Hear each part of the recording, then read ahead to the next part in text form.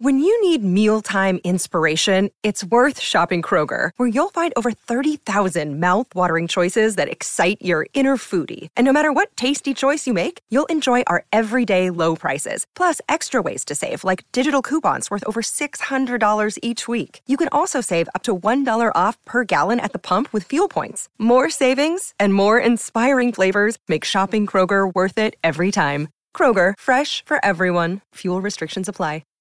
This is Optimal Living Daily, episode 2374, 5 Habits You Need to Master Your Fears and Leap into a New Life, by Danica Glenn of learning2fly.org. And I'm Justin Malik, and we're going to jump right into another article as we optimize your life. 5 Habits You Need to Master Your Fears and Leap into a New Life, by Danica Glenn of learning2fly.org. Let's face it, fear is a part of the human experience. You can't outrun, bury it, or ignore it and hope it goes away. This is especially true when you're entertaining new ways of showing up in the world. If you can't escape from fear, how can you make sure it doesn't stop you from taking action and creating what you really want? Well, I'm glad you asked. Here are 5 habits that have helped me master fear and make positive changes in my life.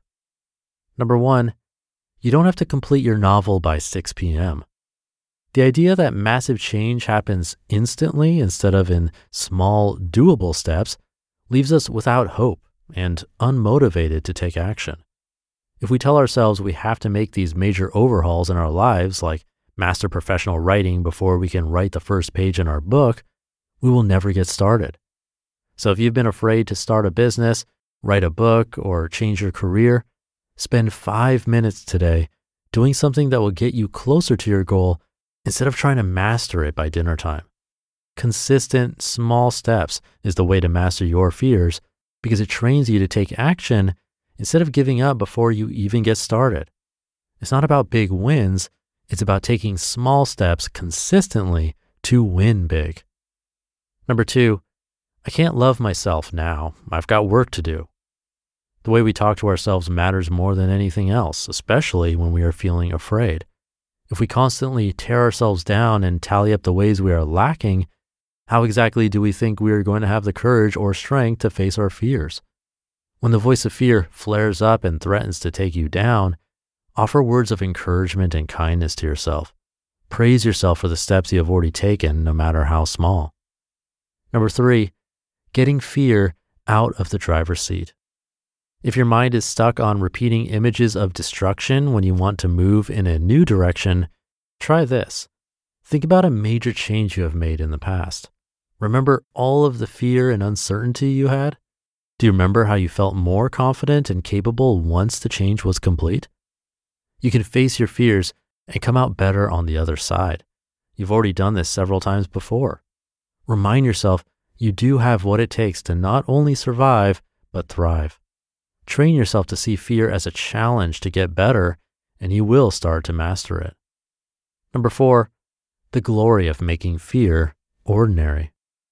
There is power in structure and routine. I know the idea of repeating the same things over and over again sounds boring, but repetition is a secret weapon you can use to start conquering your fears. How? By creating a habit of putting yourself in new situations. Get uncomfortable repeatedly. Willingly embrace the unknown by taking a new class or pitching a new idea to the world. It'll change how you see yourself and what you believe is possible for your life. Taking a leap into the unknown in small, fun ways can serve as the training you need to take action to master your big fears. Fear loses its grip on us if we're willing to embrace many new experiences just for the fun of it. And number 5, hurry, I need a roadmap out of hell. I hate to break it to you, but there is no map you can follow to guarantee success or avoid feeling afraid, uncomfortable, and lost. However, there is something you can do to prepare for the inevitable. The reason why fear keeps us paralyzed with indecision is because we don't question it and problem solve ahead of time. Well, how do you do that?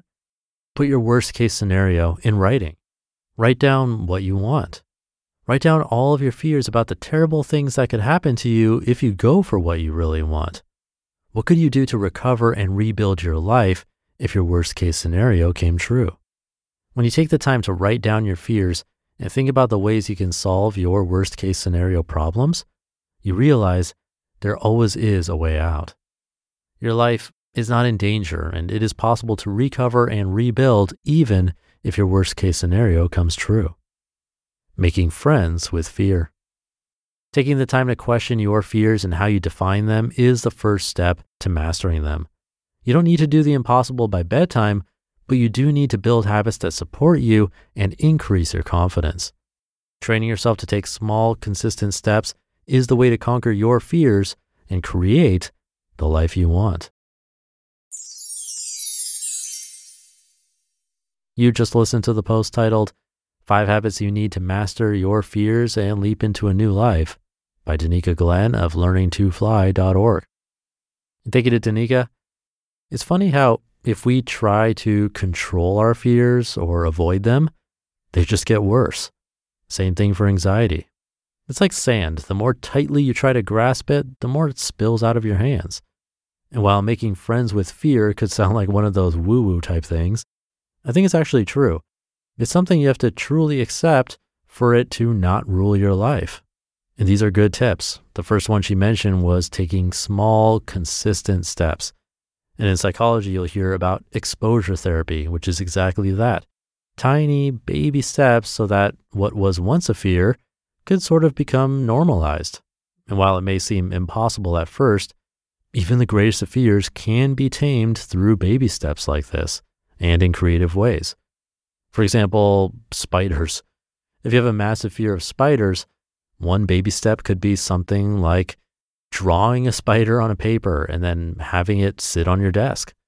It might give a little anxiety at first, but it's a drawing and eventually you'll get used to it being next to you. Then a next step could be purchasing a plastic spider and leaving that on your desk.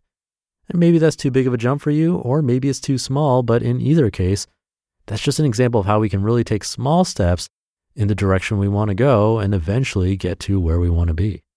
So take those steps today, baby steps, of course. Have a great rest of your day, and I'll see you tomorrow, where your optimal life awaits.